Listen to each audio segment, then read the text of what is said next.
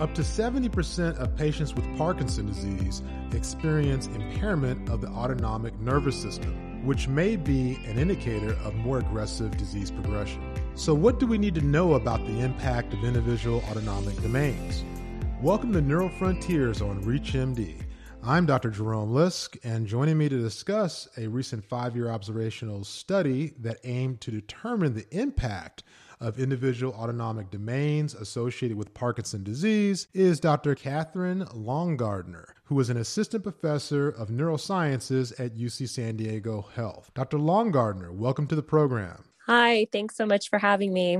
Okay, well, let's jump right in, Dr. Longardner. What were the objectives of your research? So the main goals of this research were to determine the 5-year risk of clinical milestones in Parkinson's disease, which we defined as dementia, falls, postural instability, dysarthria, and dysphagia, comparing people with and without autonomic impairment at baseline, and to see how the different autonomic symptoms, and when I say autonomic symptoms, I'm talking about lightheadedness on standing from orthostatic hypotension, loss of bladder control, constipation, problems with sweating, for example, and how these symptoms affected the clinical milestones and also activities of daily living and health-related quality of life. Okay, so tell the audience how your study was designed and your inclusion-exclusion criteria.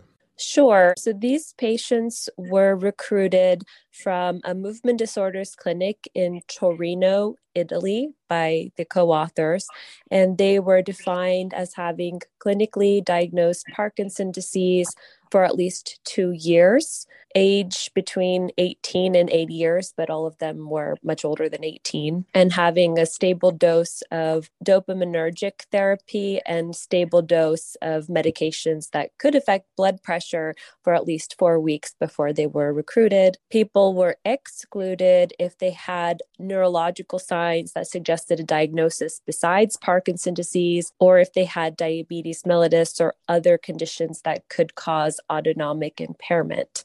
Okay, and can you enlighten us on some of the scales that you use for the study?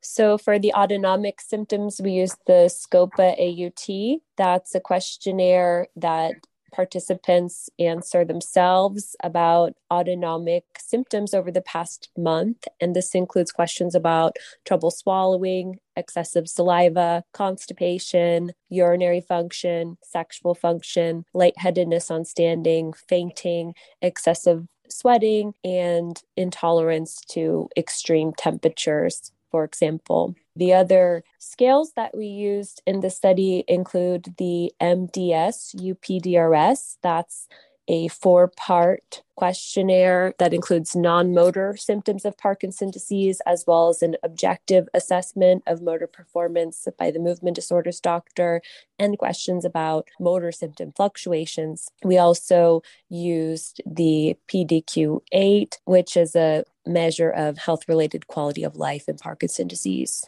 Can you tell us about some of your key findings in the study? Sure. So we assess patients at baseline and then a 5-year follow-up. And the main findings were that people who had orthostatic hypotension at baseline had a 7 times higher risk of developing dementia and a 5 times higher risk of falls compared to those that did not have orthostatic hypotension symptoms at baseline. Those with orthostatic hypotension symptoms at baseline also developed worse impairment in activities of daily living and health-related quality of life compared to those without. Interestingly, none of the other autonomic symptoms, such as urinary dysfunction, constipation, heat or cold intolerance, for example, had any relevant associations between these clinical outcomes. So orthostatic hypotension alone, among the different autonomic symptoms that we looked at, was associated with worse outcomes. And so the 5 milestones that you looked at in the study to show decline in disease progression, can you tell us what those were and how did you assess them?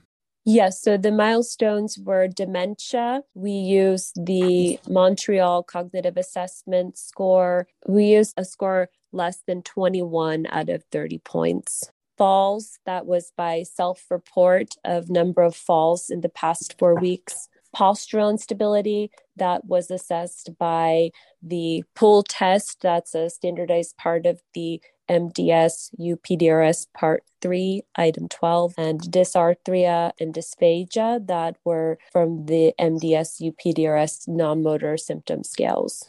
For those just tuning in, you're listening to Neural Frontiers on ReachMD. I'm Dr. Jerome Liss, and I'm speaking with Dr. Catherine Longardner about the impact of individual autonomic domains in Parkinson's disease. So with those findings in mind, Dr. Longardner, how were the patient's quality of life impacted, and what were the scales you used for quality of life? So the patients with orthostatic hypotension had worse health-related quality of life at the 5-year mark. And we use a scale called the PDQ-8 that is specifically for people with Parkinson's disease that self-report their quality of life.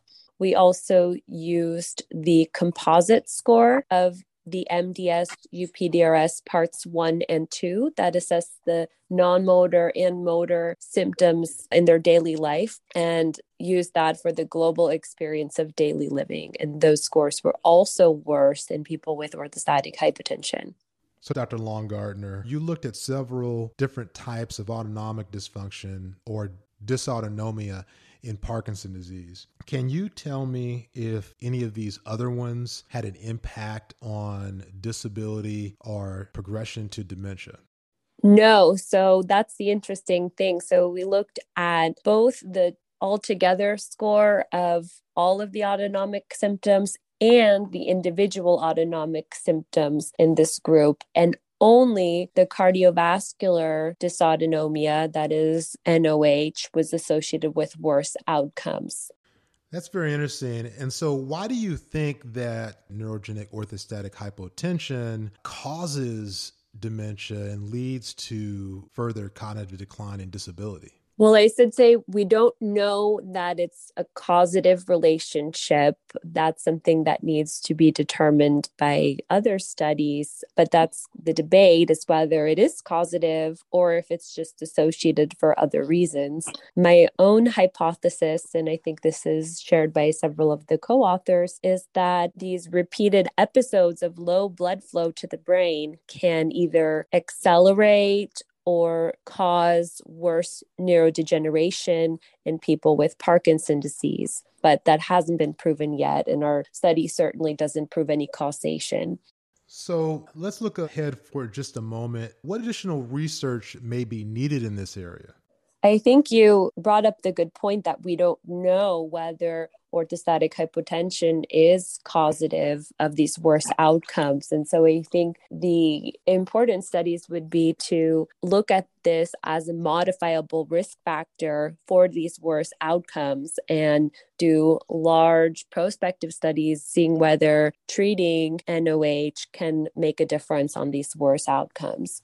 So let me ask you another question, Dr. Longardner. In clinical trials with NOH, with medications such as droxidopa, they seem to be more effective in patients that have larger drops of more than 30 points. Did you notice any differences in patients that had larger drops than, say, 30 points or more versus patients that had drops less than 20 points from laying to standing in blood pressure? Well, we didn't look at that in this study. In my clinical experience, I think it's hard to say, to be honest, because people can have dramatic fluctuations in blood pressure and still be asymptomatic, even with very large drops and very low blood pressure. We need more larger prospective studies to evaluate this. But based on my clinical experience, oftentimes treating the orthostatic hypotension does make people feel better. There's a lot of symptoms of NOH that often go